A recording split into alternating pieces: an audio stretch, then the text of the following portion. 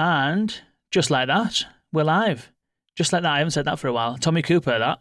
Just like that. Classic. Absolute classic.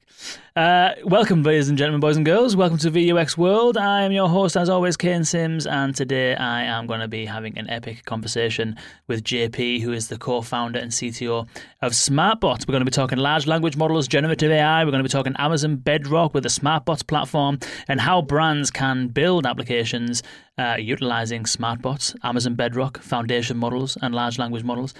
Things to watch out for, challenges you might see, opportunities that exist, the top questions that brands have, we will have answered during the next hour or so. I'm going to introduce JP in just one moment, but first, I absolutely need to tell you about the AI World Series, which is happening next May in Dubai.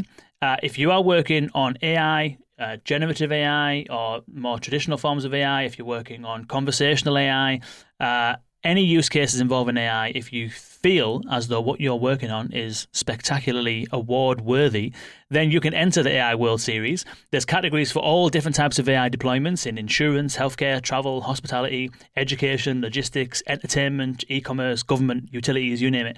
And there's very specific kind of product-focused categories as well, which is the best use of generative AI in product, the best use of generative AI for a text application, image application, video, image, audio, the best predictive analytics AI product, you name it. There is so many different categories covering the width and breadth of AI capabilities. And so, as I said, if you are working on something, it doesn't matter where you are in the world, you could be absolutely anywhere in the world.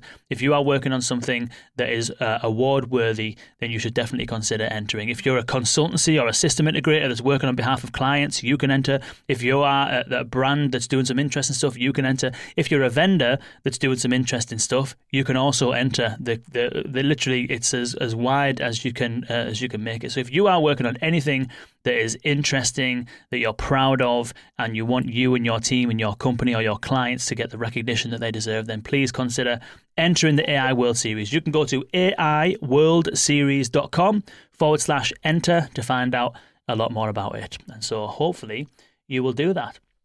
And the other thing that we're doing, let me just see if I can find it. It is the Call and Contact Center Expo. It's going to be in 2 weeks' time in London. It's at the XL Arena. And you name all of the brands that you would expect to be there are there. All of the customer experience and AI automation platforms are going to be there. Some of the world's largest brands, certainly the country's largest brands that are doing some interesting stuff with AI and customer experience are going to be there. Co-op, Deliveroo, AA, Alliance Insurance, Aviva, American Express, Barclays, BBC, Boots, Department for Work and Pensions, Vodafone, you name it. It's going to be absolutely full of people pushing the boundaries as far as customer experience is concerned. And yours truly is giving a little talk as well on whether or not AI in the call centre is a danger, threat, or an opportunity. I think for those of you who listen to this podcast, you definitely know where I stand on the matter.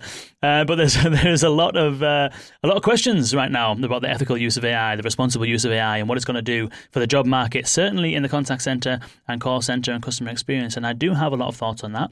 There's been lots of research published on potential forecasts into that area, and I'm going to be talking about all of that on the 29th of November, so 29th to 30th. So if you are around London, get yourself there. You can go to callandcontactcenterexpo.co.uk. It's a bit of a mouthful, so I will put the links in the show notes so you can go ahead and find out more about that. So anyway, without further ado, boys and girls, please welcome JP, this co-founder and CTO of SmartBots. JP, welcome to VUX World, my friend. Hey, Ken, it's nice to be here. I'm JP, Jayaprakash is my full name. People know me as JP, and I'm the co-founder at SmartBots. Yeah, and I'm really excited to be part of your show today. And at this part of time in India, we celebrate Diwali, which is a festival of lights. And there's a lot of fun and excitement going around. And last 1 week, I've been spending good quality time with my family and friends. A lot of energy, a lot of excitement. And the next week is going to be also exciting because I'll be at Las Vegas. I'll be attending AWS reInvent. While I'll also have fun at Las Vegas, I'm also excited to know what AWS has to announce. Looking forward for that. So all excitement all around last week, next week. Yeah, really excited. Sounds good. Well, happy Diwali to you and to everyone else that celebrates it. Definitely a happy time of year, and wishing you all the best. Thank you. Cool. So, I mean, yeah, it's definitely an exciting time. Generally, in this space of AI, and it feels as though every week on the podcast we mention since last November, but it does. It's still the interest, the hype, the kind of attention is still going. OpenAI is still persevering with updates, and the GPTs that are now being given the capability for people to build their own GPTs, and that's kind of over the last 2 weeks just skyrocketed, and everyone's now building their own GPTs. The jury's still out, I think, long term, what that market looks like and what the real value of these things are. However, the attention is there. Brands are certainly interested. The platforms like the smartbots of the world are certainly incorporating this kind of technology into their platforms, and so it's definitely an exciting time to be around the AI space. We're definitely going to get into all of that in just a moment, but maybe first it might be interesting for people to hear, what a bit about yourself and a bit about smartbots, really. So, what's your experience? Where did smartbots come from, and what do smartbots do? Absolutely. So I'll start by introducing or giving a gist of how my background or about my education background and then my initial work. That's very relevant to the kind of work we are doing today, and therefore I'll spend a minute there. I am a graduate from computer science from IIT Madras, and my mainstream was into data structures and algorithms, and I joined a company which is into bioinformatics, and I used to do language processing. This is back in 2006.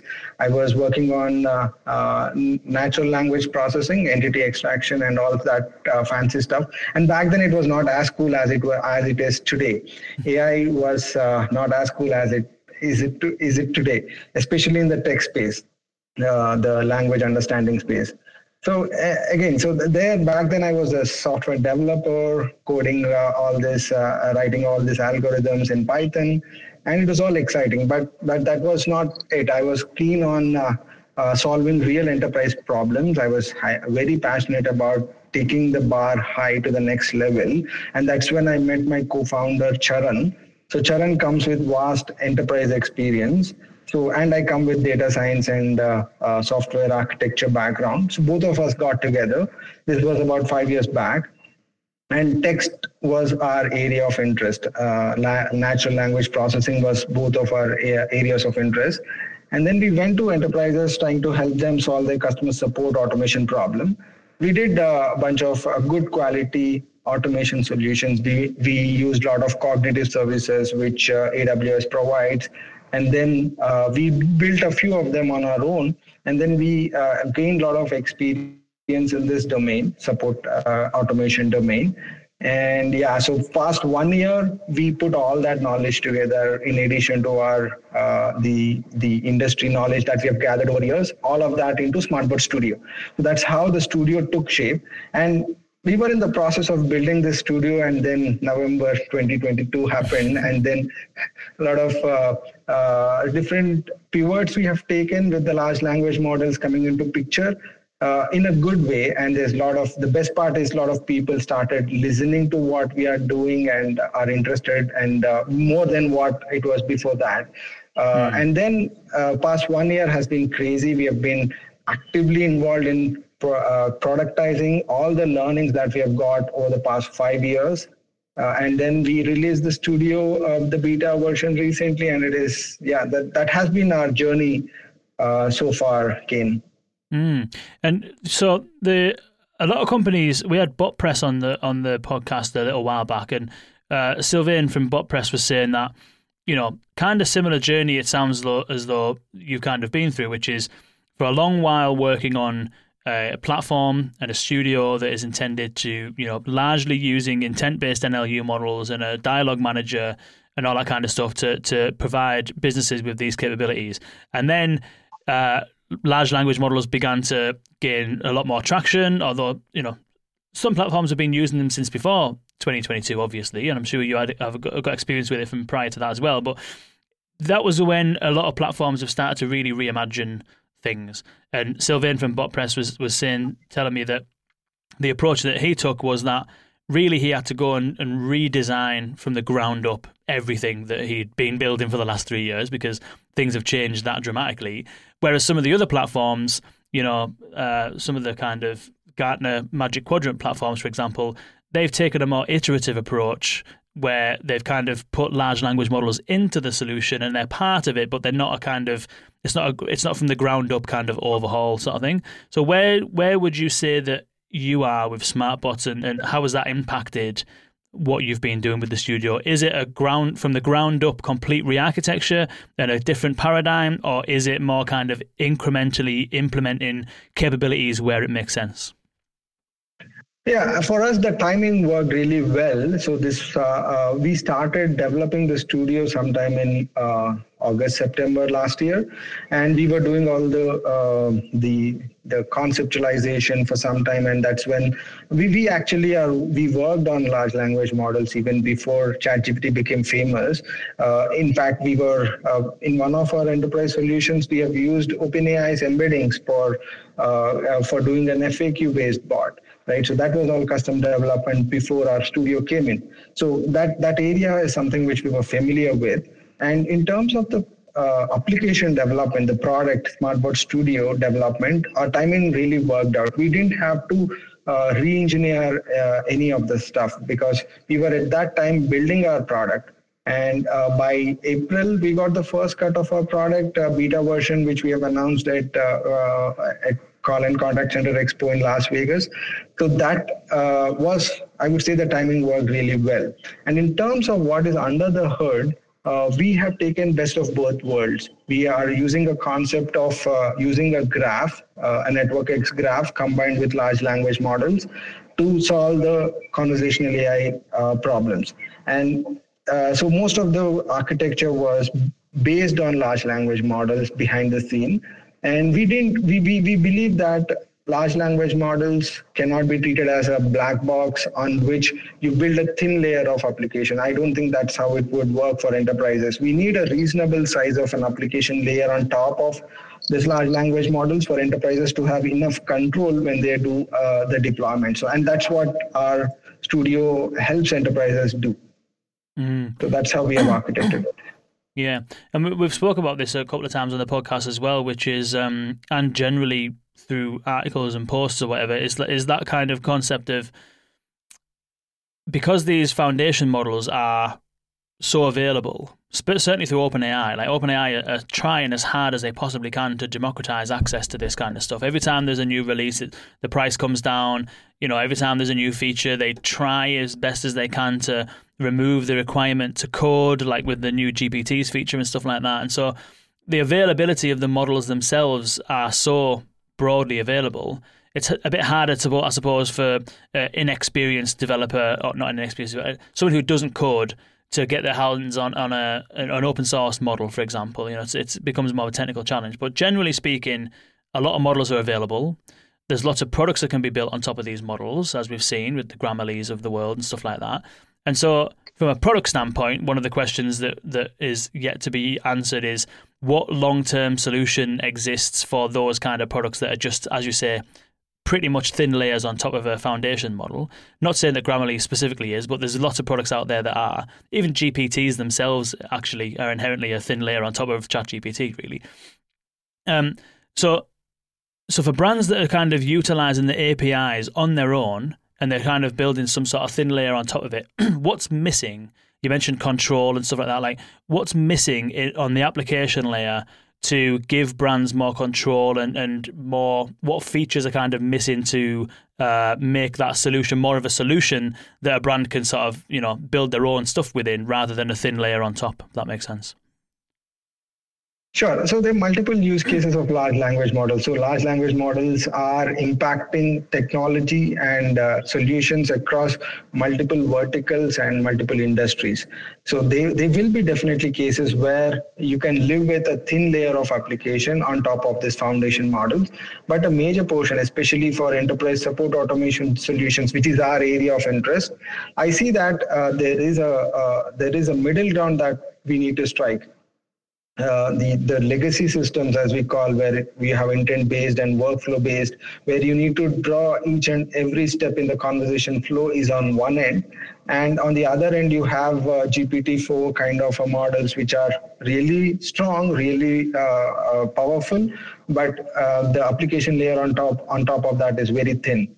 So that makes the lose for enterprises, they lose control because it's a big black box. It is a double-edged sword. At one side, it is powerful, but at the same time, enterprises might end up compromising their brand or entering into a data security issue at a later stage. So these are the various concerns which I see when enterprises are dealing with this large language model. So to solve this problem, we have hit the middle ground.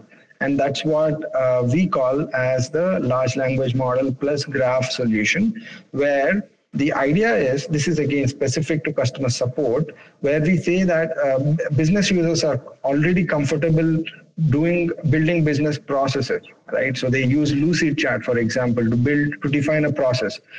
Say, for example, when an order has to be, the status has to be retrieved, has to be provided to the end customer. Maybe at the end of the conversation, you need to send an SMS to the customer with the status update. This could be a standard business practice which enterprises might have taken a conscious call, keeping in mind various business reasons, be it brand recall or some other aspect. Now that, if you take an autonomous agent or something closer to an autonomous agent or a custom GPT, as we are calling it today, there the call is taken by, when to send an SMS is taken by the autonomous agent under the hood, right? So which is like a black box. That is a concern which I've practically seen for most of the enterprises. See, the thing is, the build problem is not really difficult for enterprises, which with this custom GPT solutions, the build problem is getting solved. But my question is that really a challenge? Or enterprises, the main concern is how to help their customers do a self-serve to their customers. The build problem, enterprises are okay to put the energy in building it the right way. So we are trying to hit the middle ground. Not sure if I'm answering your question to the point, but I'm trying to cover multiple points here. Yeah, of course, yeah. So I get what you're saying. So on the one hand, you've got the intent-based stuff, define every single in and out of any flow where it's all very deterministic and nothing happens outside of what's being scoped, essentially. On the other side, you have the large language model black box, which makes its own decisions, it does its own thing, which is no control over, and you don't know if it's doing the right thing.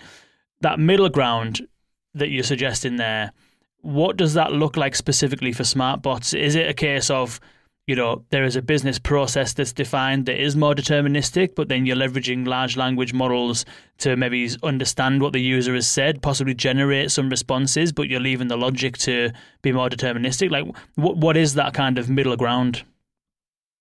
You nailed it. It's exactly the middle ground has, as we call it. And again, we are leveraging a lot of build automation using really powerful large language models. So, but if you are a business user, and this studio is built for business users, not for bot developers. If you are a business user, today you would be doing the same process definition on Lucid Chat. With our solution, you can do the same thing, just the way you do it on Lucid Chat. You can do the same process design on SmartBot Studio. And now, in addition to the getting a process design, which is a simple image, you will also get a bot or a conversational assistant which follows this graph, which follows this process, and then answers the questions accordingly. So it uses the large language model plus graph is the underlying secret sauce, as we call it, which the large language models at each step is guided by the graph. And the graph is quite simple. The process flow is quite simple, which has name, description at each stage. And then that acts as an anchor for the bot to respond to the user at every stage. There are a lot of small functions that we have defined internally. There are tons of them where LLMs are used. I'll take a few examples. Like at any point of time, humans tend to shift between one topic to another topic. And LLMs are good at identifying that the user has shifted from topic A to topic B. Now we use that function, that feature to determine if there's a topic shift. This is powered by an LLM. for this, we don't use it as a black box, but we use it as a new function which was earlier not possible, and we wire all of that together in the SmartBot Studio. So that's the application layer that I was talking about, which is quite thick on top of large language models. So that gives that some sense on how we are approaching this problem.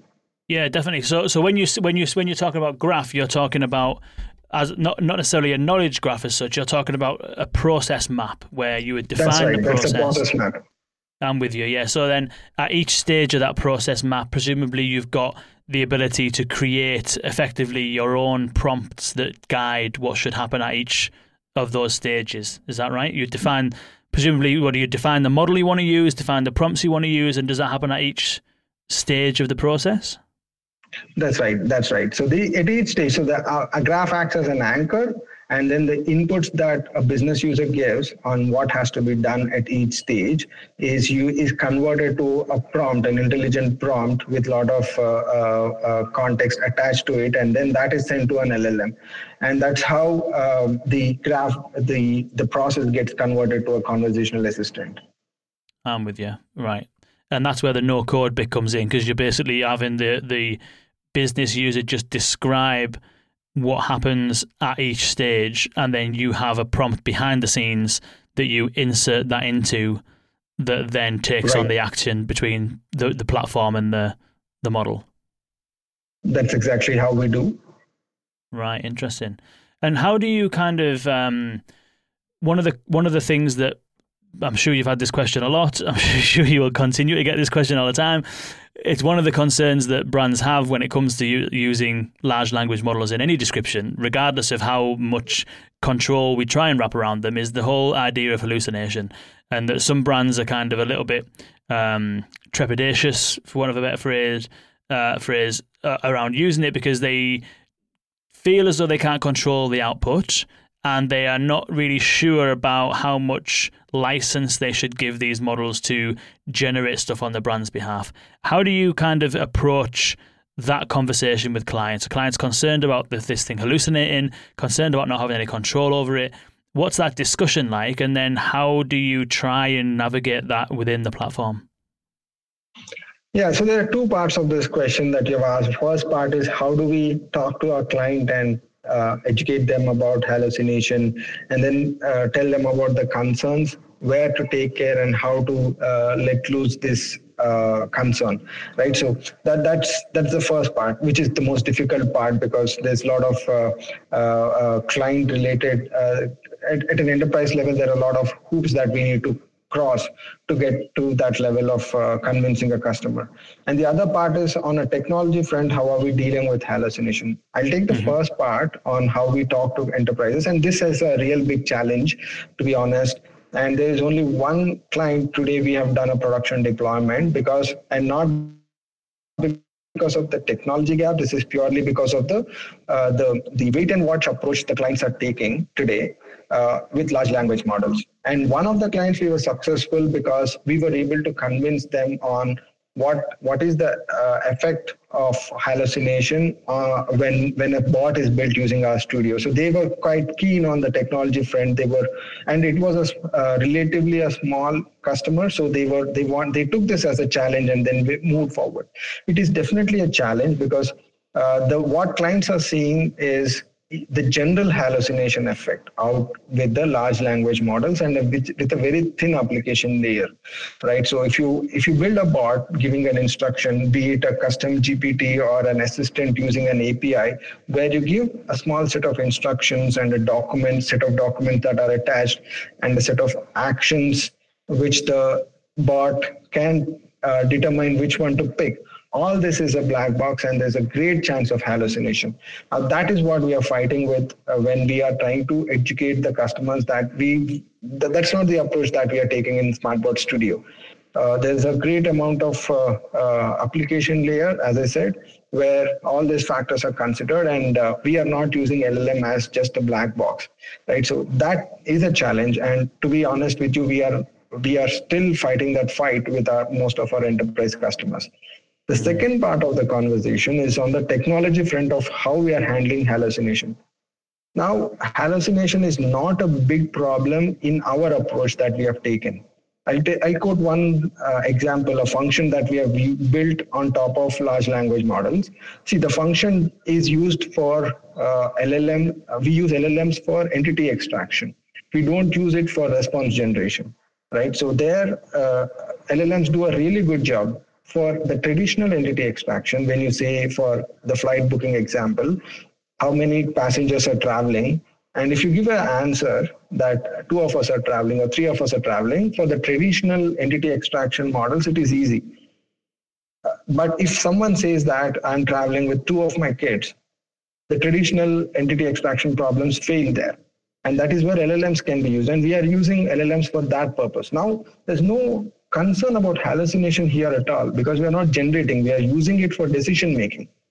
That's one application. And later in a different application, we are using it for deviation. As I quoted in the earlier example, we are trying to understand if the conversation is getting deviated from the natural flow, from the actual defined flow, if people are jumping from one topic to another. That decision, which is a pure JSON response that we get back, we are doing that using LLMs. So the way we have built LLMs, these LLM functions which are plugged into our dialogue management system, are giving the best of both worlds. It is having a control, and then there is no hallucination concept at all.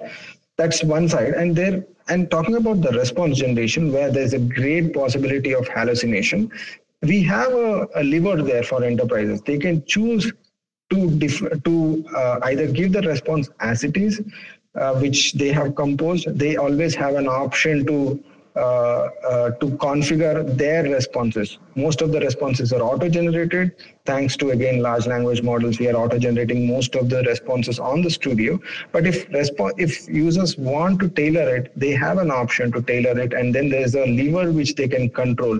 Just like the temperature in this large language models, one factor which you can configure. We gave a lever to the customers to, based on the use case, the amount of the risk they can expose this bot to, that is all in the control of the enterprise.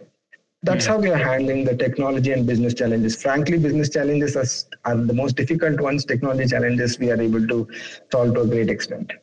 Yeah.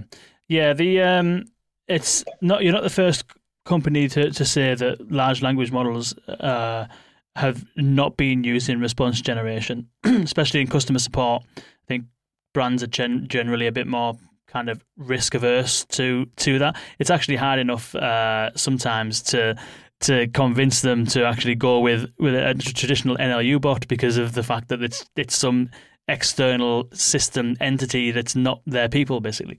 So it's definitely kind of, I can definitely agree with that. Shout out to Victor Rojo, who's said, good to see you. Good to see you as well, Victor. Andrew has said around, this is the conversation we were having earlier on about Grammarly. I would recommend that you read the Grammarly technical blog. They've been playing with machine learning for quite a while. No doubt, absolutely no doubt. And when I said earlier on about it being a thin layer on top of a large language model, I was being a bit facetious. I was just using Grammarly as an example of a product. But there's plenty of products that are definitely thin layers over the top of these large language models. And David, about your last example, JP has said, very useful distinctions, thank you, in terms of where you're using LLMs in the application side. That's great stuff. And yeah, I think that the general awareness and understanding from brands about this stuff is an area that needs to sort of be addressed, because I think that when you see OpenAI and you see GPTs and you see ChatGPT, and it's kind of like, it leads you to believe that everything needs to be generated by AI, whereas the generation part is only good for so far for more creative endeavors, really. You know, it's like, and even for some of those, if there's writers and linguists among the listenership, then you will know that if you ask ChatGPT or Claude or Bard or any large language model to write you something, it's not actually great at writing.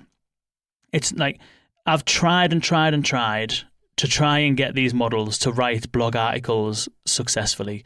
I'll feed it podcast transcripts, I'll feed it notes, I'll give it absolutely all sorts of guidance. I've tried loads of different types of prompts, and every single time it does a good enough job of summarizing what's in the podcast, but it does a terrible job of wording the article in a way that's pleasurable to read. So they are good at certain things and not so good at others. And the generation of responses, I can understand brands being cautious about that, and I can understand the decisions that you would make around, not having that as a mandatory thing, basically. What are your thoughts on? It sounds as though a lot of what you're doing is process oriented, which makes sense. Customer service, customer support. Every use case has got a defined process, and that doesn't change regardless of whether you've got generative AI or not. If you want to report a stolen credit card or block a card, or you want to change your address, or you want to, check on a delivery, the process is the process. It doesn't really matter what generative AI tells you to do. The process is the process. However, a lot of the use cases around large language models that are slightly less mature than that process-driven ones are the ones around kind of question answering, and the solutions that many kind of gravitate towards in that realm is the retrieval augmented generation, which is you don't have to use that to generate content as such. You could use it to pick out the content that exists and just verbatim read that content back. But you could use it to have a large language model and a vector database draw up on various different sources, and then have a large language model summarize and reword and all that kind of stuff. Where do you stand on retrieval augmented generation as a solution? Yeah, so most of the use cases that we encounter today have this retrieval augmented RAG as one of the mandatory feature that we hear from most of the customers we interact with. And we on the studio, we support retrieval augmented generation. So you can upload your documents, or you can link it to your documents, which could be on Google Drive or any other portal. And we have our own chunking strategy. We have our embedding. We use underlying foundation models to generate the embeddings. And then we support multiple vector databases, be it Pinecone, and few others. So that entire setup is available on the studio. And we always keep the enterprise customers in mind when we do the solutions.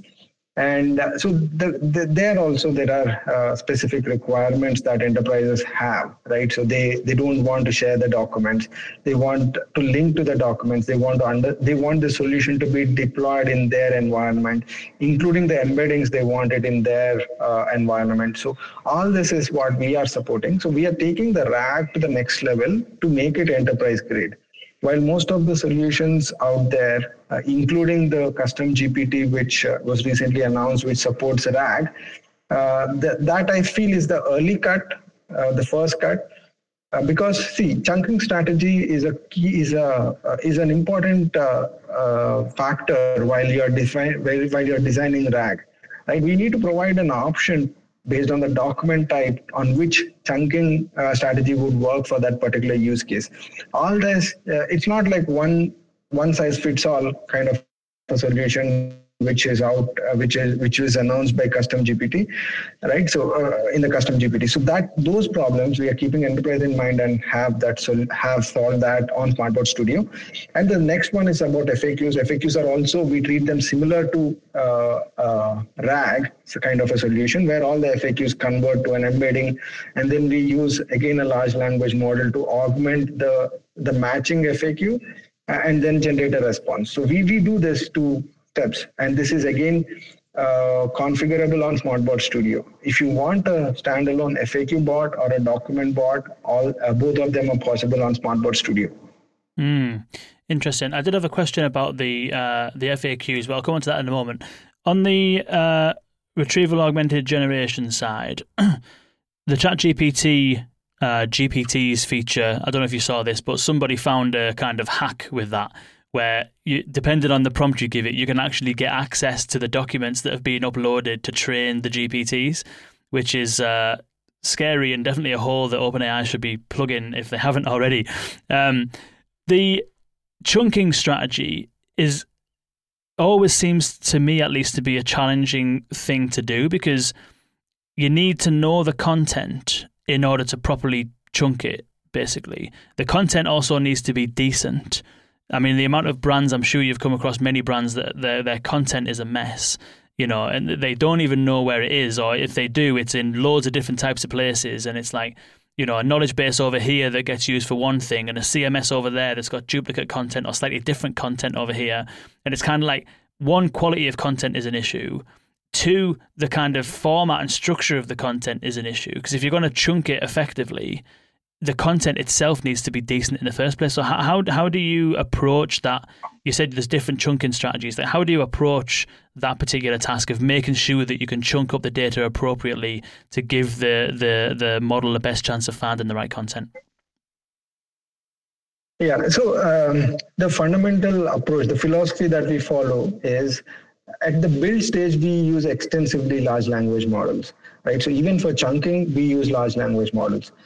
So a chunk is a good chunk if we are able to make it as cohesive as possible. The chunk should have all the relevant information about a particular topic. And LLMs are good at identifying those chunks. The traditional chunking strategies are around, say, paragraph-wise you chunk, or you chunk based on the number of characters. So these are the traditional ones, but we spend a good amount of time, in the sense when you do a build on a document, it doesn't happen immediately. It takes some amount of time because we chunk it based on, we use an LLM to do the chunking.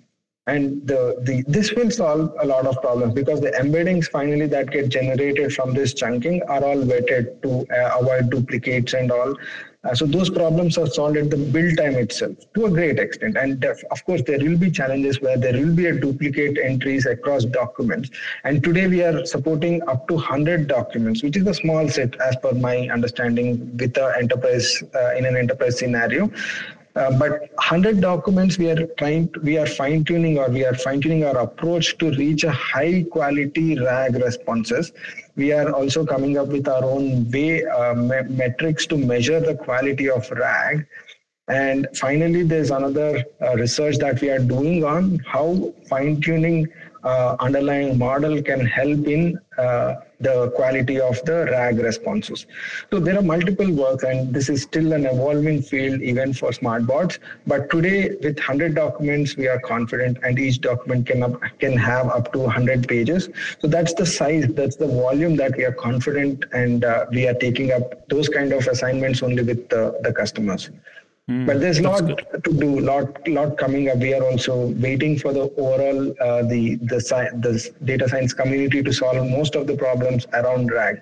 RAG at an MVP level looks cool, but at a production grade has its own challenges. Yeah, we've found that as well.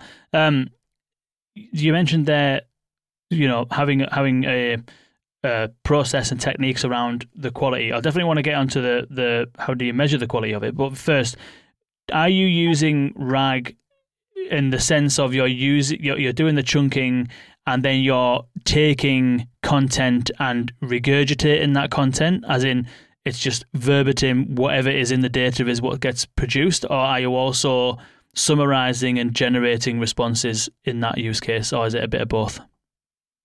So our APIs give both the reference material and the index of from where we are picking up the answer, just like how most of the RAG solutions today provide. Our APIs do both, and now it is on the channel side. So this solution can be deployed on Teams. Then we have a connector and adapter for Teams, where you can see both the bot response and the reference text. Both are presented.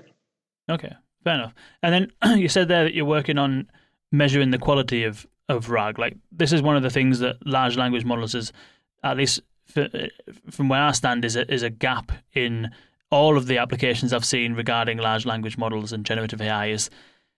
It's the quality assurance of it, particularly if you're using it to generate responses to customers.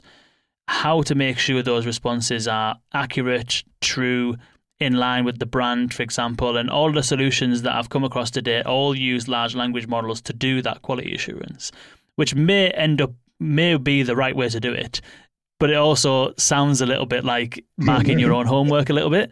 So I'm just curious about how people are approaching the whole quality assurance side of it. So I don't know whether you have a solution that's, boxed off and fixed and sorted. You said you're waiting for the data scientist community to kind of catch up, but generally speaking, where are your thoughts at the moment in terms of quality assurance and measuring the quality of this stuff? So we are partnering with another company in this domain because this needs a lot of science around it. And I kind of have an idea on how they are approaching this problem. So they again, like you said, they are using a best quality LLM as a benchmark, GPT-4 or Claude 2 as a benchmark to measure the quality of RAG, and that's what we are also doing today.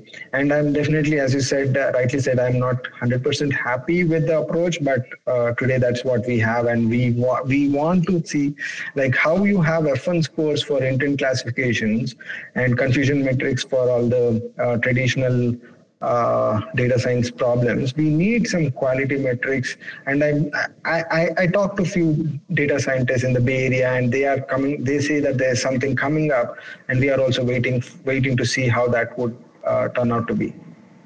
Yeah, it's definitely something that needs attention, doesn't it? Because I think one of the kind of biggest gaps generally is whenever we do webinars or podcasts or anything around kind of like chatbot or AI assistant optimization, it's always well received. And the last one we did a few weeks ago with Wisdom, we asked the attendees, we did a poll and said, who has a kind of proven, stable, consistent optimization process? And I think something like 50 or 60% of attendees said that they didn't. So there's definitely a gap even in the traditional conversational AI solutions around quality assurance and analytic performance and measurement, and making sure you're measuring the right things and that the improvements that you make are being focused in the right areas and that you're having the right impact. And then that problem is compounded with large language models because of the non-deterministic nature of them. And also the benefits of them is also the drawback, which is that you don't necessarily have to specify the conversations to be had. As long as you've got the data that could answer the queries, it's almost like, well, the data's there, we'll allow people to say whatever it is that they want to say, and as long as we can answer the question in the data, we'll answer it. It's not rather than the other way around, which is let's define all of the things that we're going to allow people to say and then build the answers in underneath that. So the nature of the large language model solutions means that if you don't really know what people are going to say, it's very difficult to then start tracking your accuracy against that. You know what I'm saying? So there's definitely a gap there. Yeah. I'm curious to see how it goes, you know? Yeah, sure. Same with me. I'm really, the metrics is something which has been bothering, like most of the people bothering smartbots as well. And we are trying out a lot of ways internally, and things are working out. We are using, even for the test case generation, we are using large language models. But on both sides, it's all large language models. On both the test case generation, measurement, you're relying heavily on large language models. And that's one challenge. I think we'll have to wait and watch how people are going to solve that. Yeah. That might be the best solution. That's just that sometimes if the model changes, everything changes, which is, it's a big dependency, isn't it? I forget the chap's name now, and I'm really sorry for forgetting this, but I will, let me see if I can quickly dig it out. But he's going to be hopefully he's going to be on the podcast soon. He's a chap called, what's he called? Sorry, mate. John Railing. He's done a lot of analysis on the kind of performance of GPT-4, extensive benchmarking, and then GPT-4 Turbo was released, and essentially a lot of things have changed. Some things for the better, but some things not so much. I know I was sidetracked there because I was trying to find the guy's profile, but essentially what he's done is he's done a lot of benchmarking on GPT-4 and had a lot of data. Did the same benchmark with the updated model. And some things have changed for the better, some things have changed for the worse. And so the concern that I have around all this kind of stuff, around relying on measuring the performance with the same tools that are used to generate the solution, is that when the model changes, it's impossible to work out what's actually changed. Therefore, it's impossible to work out whether the things that are still the things you're measuring, the way that the application's being built, and everything is it still performing as it was? I don't know if you've had any thoughts about that. I know you've got. We can get into some of the solutions around Amazon Bedrock, and there's lots of different models behind. Probably there isn't an over-reliance on one particular model in your kind of architecture, but I'm wondering whether you've given that any thought around kind of, what happens if the models change and all that kind of stuff. How do you insure against it? Yeah, so if we look only at the first module, which is the process-based flows, right? So, and we'll talk about FAQs and documents subsequently. But if you are looking at the process flows, the way we have built the application layer is thick, and therefore the reliance on underlying LLM has come down significantly in our case. So we have tried multiple models without changing the process. We shifted from one AI21 model to then Claude 1, then Claude 2, and then this is all on Bedrock. And then we tried the same on Azure OpenAI's 3.5 Turbo, and we have tried it on DaVinci. The underlying models, all this we have tried without changing the process, and the output was consistent. And the reason for that consistency is because we have the process driving the entire conversation. There was a quality difference in terms of deviation handling. For example, we do make use of the LLM to determine if there's a deviation. And when we move to a higher quality model, they are able to predict the deviation quite well compared to an underlying model. But for an enterprise, this is a compromised experience, but not a showstopper. It's not a red flag for them. It's not a compromise at a brand level or at an enterprise level. It is just it looks like, okay, we are moving from, if we change the underlying model, the quality of the bot deteriorates, but it is still within the guardrails. That's how we are solving the process problem. Mm-hmm. The second and third is on the FAQs and documents, where FAQs and documents, where we have this problem of like when we shift from one model to another, the build part is fine. We'll generate the build embeddings using one model in the first go. But subsequently, when you are in the runtime, when we are hitting this, when we are shifting between one model to another model, then the responses change a lot. And that's one area of concern for us today. And we are figuring out how to get that also streamlined so that we want to make it model agnostic, at least to a set of commonly used models. We want to make this as an option for the enterprise, because few enterprises are on AWS, few are on Microsoft. So we want to provide that option to the end user so that they can pick the cloud of their choice and then connect, because the existing stack, their application stack, their relation with underlying with the cloud provider could determine which model to pick. It's important for us to make it LLM agnostic. Yeah, that makes sense. So we spoke about RAG. You also mentioned FAQs. Presumably that is where a customer, a brand has a list of FAQs, questions, answers, and you're, in that instance, are you fine-tuning a model with that data? Is that how you would describe that process? Or if not, what's the difference between the FAQ solution and the RAG solution? Yeah, so fine-tuning is a custom service that we are doing today on a case-to-case basis. We have the framework outside the studio where we can fine-tune the solution. And what we typically do is we are very careful about fine-tuning a model without validating the data which is going in.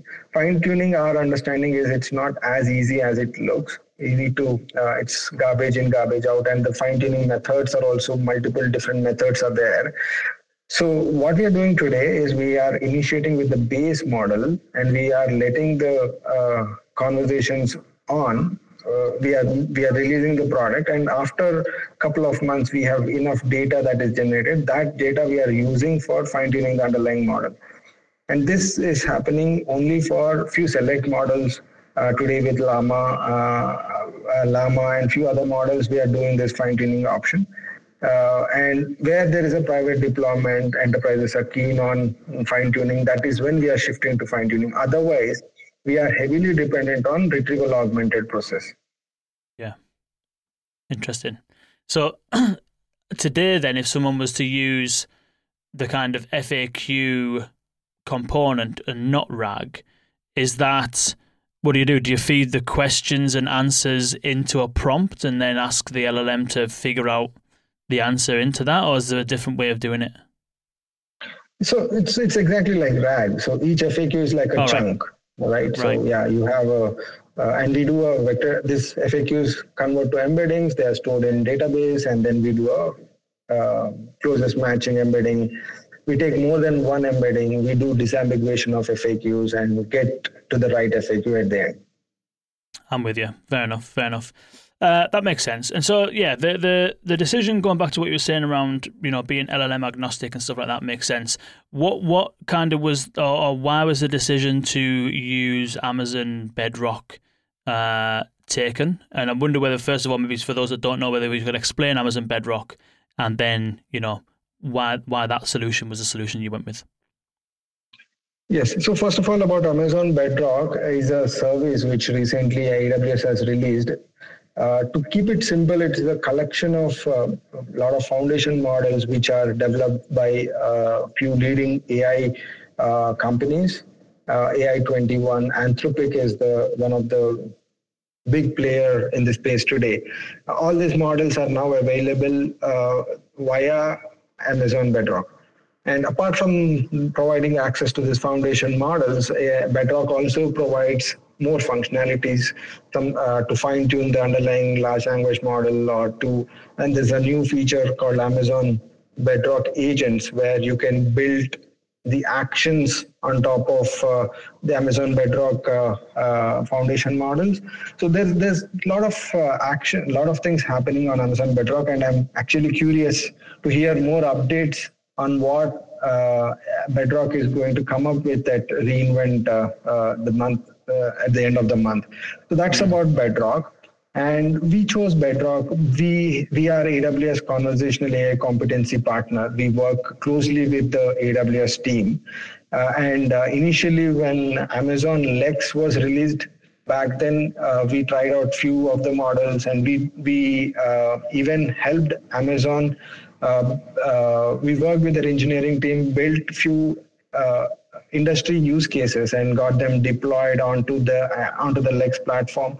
And they are also available as templates that enterprises can take and play around. So our relation goes long with the AWS. So that's one reason why we went to Bedrock. Apart from that, AWS has done it differently compared to Microsoft. Microsoft, I feel, the underlying, both the clouds providers, they finally have to sell the infrastructure. The underlying models and infrastructure is what their business models are all around primarily. While the application layer is like what we have seen recently, which OpenAI has announced, which is around the assistants and the custom GPT, is just a way they are showing to the world on how to build applications on top of the foundation models.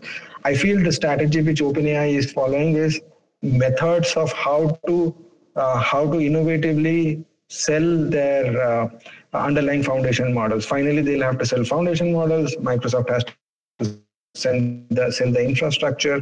That's how they are. That's how I believe they are taking this approach. They are taking this route.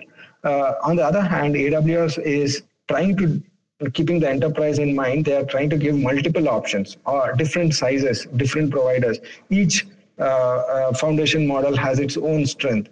Now, 2024, the way we are envisioning the market to evolve is that there will be about 50-60% of the customers who will be okay to get exposed to public LLMs, the powerful ones, GPT-4 or Claude 2 kind of LLMs, but there will be a significant portion of population who would be interested in doing the private deployments.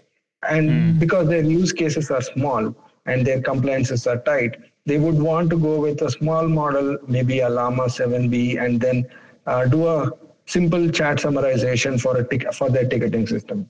Those kind of use cases are definitely high value because there's a lot of back office work which happens in customer support. So these options are possible with Bedrock. And my gut check is that AWS is going to provide multiple size foundation models for each of this kind of problems. And that's another reason why we went for Amazon Bedrock. Yeah, I think you're right. I think Amazon definitely will have a clear focus on enterprise customers. You know, the whole, that's obviously what AWS is basically. And then I think Microsoft will still be targeting enterprises via the OpenAI capabilities. OpenAI, for me, seemed to be trying to go to market a little bit more like a B2C kind of company, exactly. like an Alexa or a Google Assistant or something like that. You know, these GPTs, if you look at every single GPT that I've seen so far, it's all been the equivalent of an Alexa skill. It's a book author uploading their books so you can ask questions about the book, or it's a hobbyist developer creating a dad jokes thing, you know, or a recipe skill. It's all the same kind of stuff basically. So it's definitely, I very much don't see brands building their own GPTs via ChatGPT anytime soon. They've tried to do the plugins. Maybe plugins might have legs. It seems as though they could be a little bit a bit of a sensible option, but definitely from the enterprise standpoint, you know, AWS is no one ever got fired for using Amazon, you know. Yeah, it's more like a Lego model that they have come up with for you to build on top. And see, that's what I think that as a cloud provider, they need to empower the partners in building solutions on top of it. They need to focus, all the cloud providers should focus on the science part of it, come up with more powerful models, solve the latency problems, solve the quality problems, and then application layer should be left to the partners like us. So, I mean, that's my personal take. I agree. Yeah, definitely. That makes perfect sense. So tell us about you said that there's a client who you've got a production deployment with. Tell us a little bit about that and what that use case looks like. Sure. So this is a classic customer support use case where there's about 500 voice calls that they get every day, and there are about 25 support agents addressing. And you can imagine the kind of tough time they go through, the rigor they go through to address those calls. And so customer support automation solution powered by, which we have given to them is an obvious choice. They were looking for such a solution. But the difference is that they took the challenge and they were ready to try out an LLM powered solution, which we have given, because most of the enterprises are going to the wait and watch approach. But this client of ours was interested, and they did all the diligence behind the scene, what is happening, what is the brand impact, all that study they have done quickly. And about a month back, they got it deployed. And now the results are, we are yet to compute the final ROI and the results, but I have some numbers to share. For a week when we ran this solution in production where real customers were interacting with the bot, we were able to handle about 560 queries in this span of 4 days, four working days. And out of that, we got a 90% success rate. So 90% of the calls were contained and 10% were transferred to a human agent.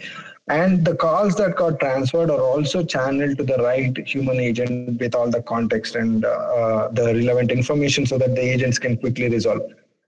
So the initial feedback, we did an interview with few set of agents there, and the feedback we got is really encouraging.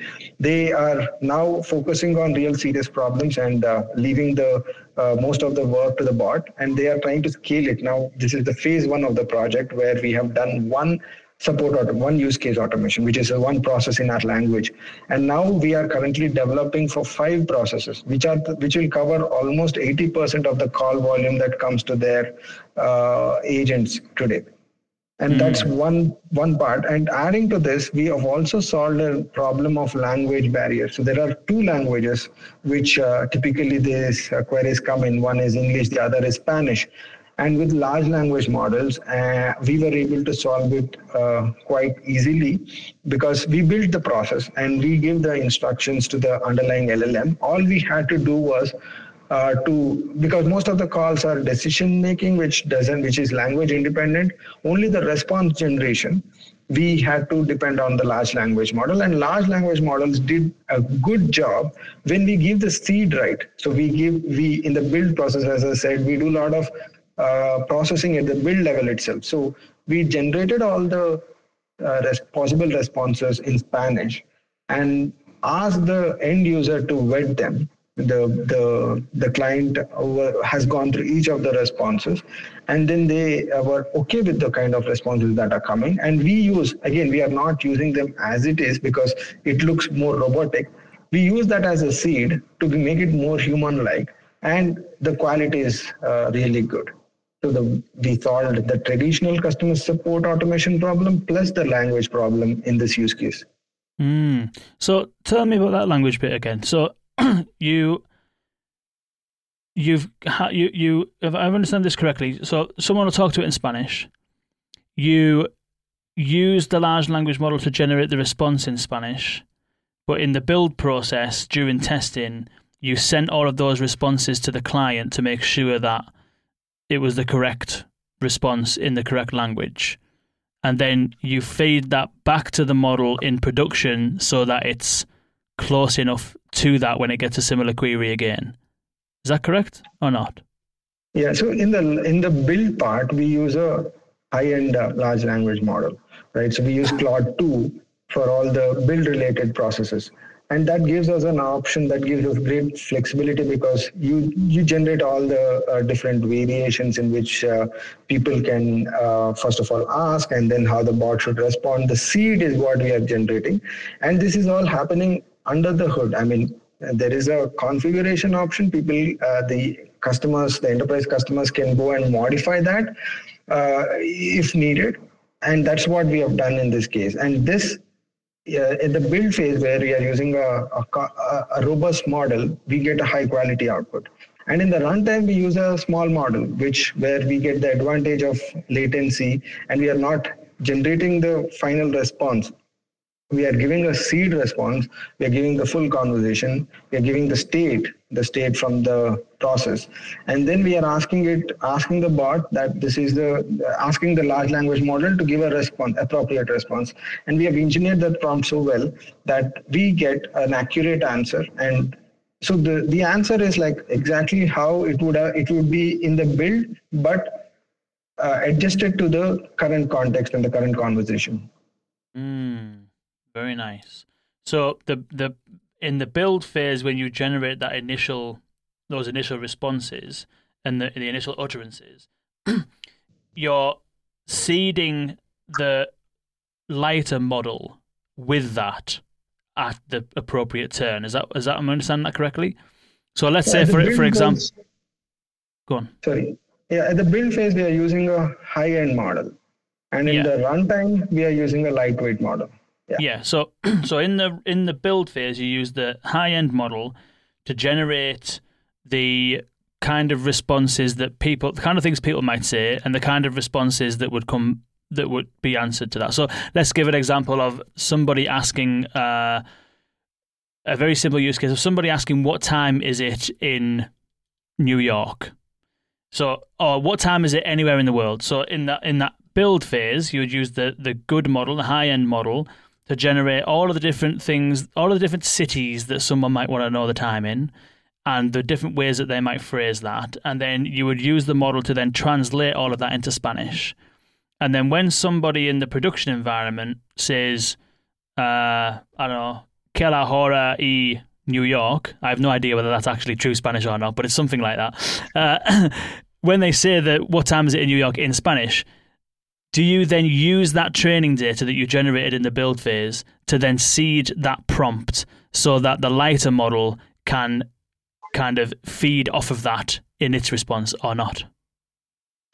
Right. So the part, I mean, it is in line with what you have, how you have narrated. There is some amount of embeddings also that we do All right. at the process level, where we generate the embeddings, use them. We use embeddings heavily, not just for the RAG and FAQs, but even at a process level. So that initial seed input, sorry, the user input, we map it to the most relevant process, which is again a embeddings matching that we do. And once we know the response is what we have to give it in Spanish. First of all, you need to understand the language. That is one LLM check that we do to seamlessly understand whether the user input has come in Spanish or English. So we do multiple steps in the runtime using LLMs, not just one. Therefore, we are very particular about using a low-end LLM because there you get a good quality latency. And we are dealing with voice. We cannot let the end user wait for like 10 seconds to respond. We need to do with all of this in 4 seconds. So one call to LLM typically takes about 2 seconds. We don't have that liberty of spending 2 seconds. So we use embeddings at multiple stages. So a lot of things are happening at the application level. And that's where I feel that's where when I initially said there is a thick application layer, we use all these large language models for small functions to make all these calls.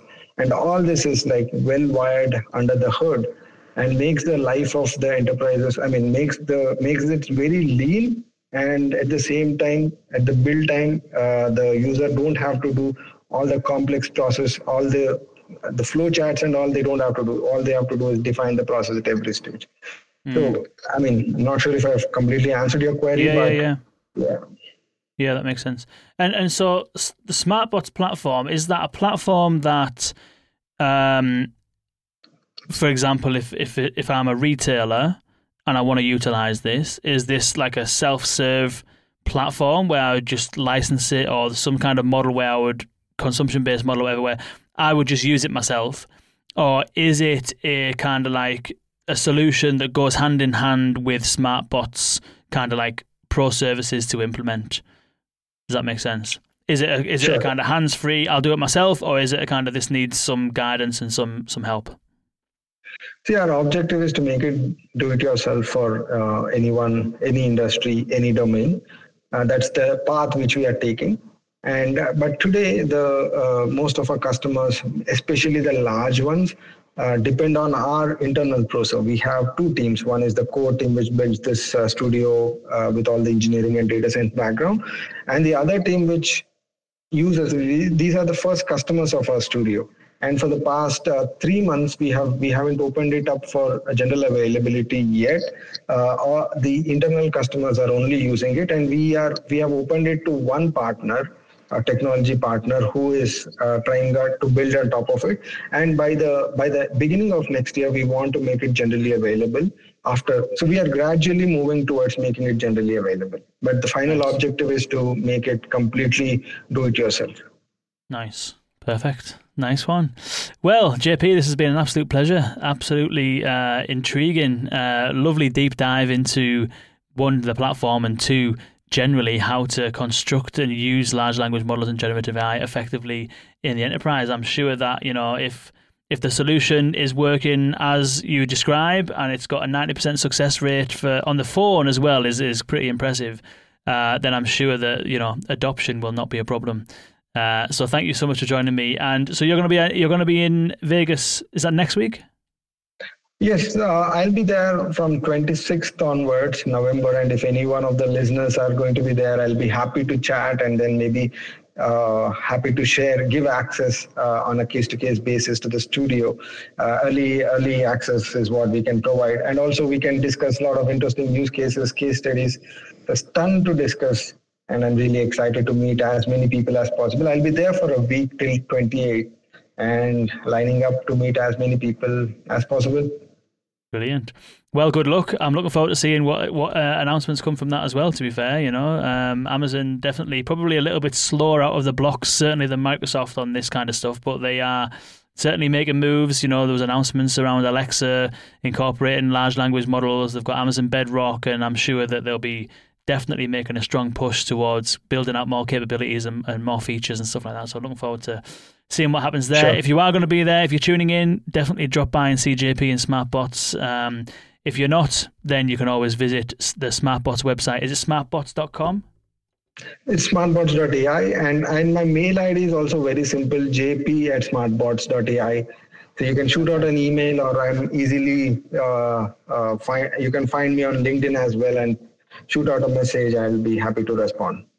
Perfect. We'll do that. We'll put your LinkedIn in the show notes. We'll stick the website in the show notes as well. And it's been an absolute pleasure. Thank you so much for joining me. It's been wicked. Thank you, Kane. It's really really good talking to you today. Likewise, and thank you all for tuning in. We are next week. What are we doing next week? Next week we will be speaking with Noble. Noble is on VUX World next week. We're going to be discussing how Noble are getting on with their platform, their opinions on the market and stuff like that. So maybe a continuation of a similar kind of discussion to today. So do join us for that if you are around. And without further ado, thank you so much for joining me, and we'll speak very soon.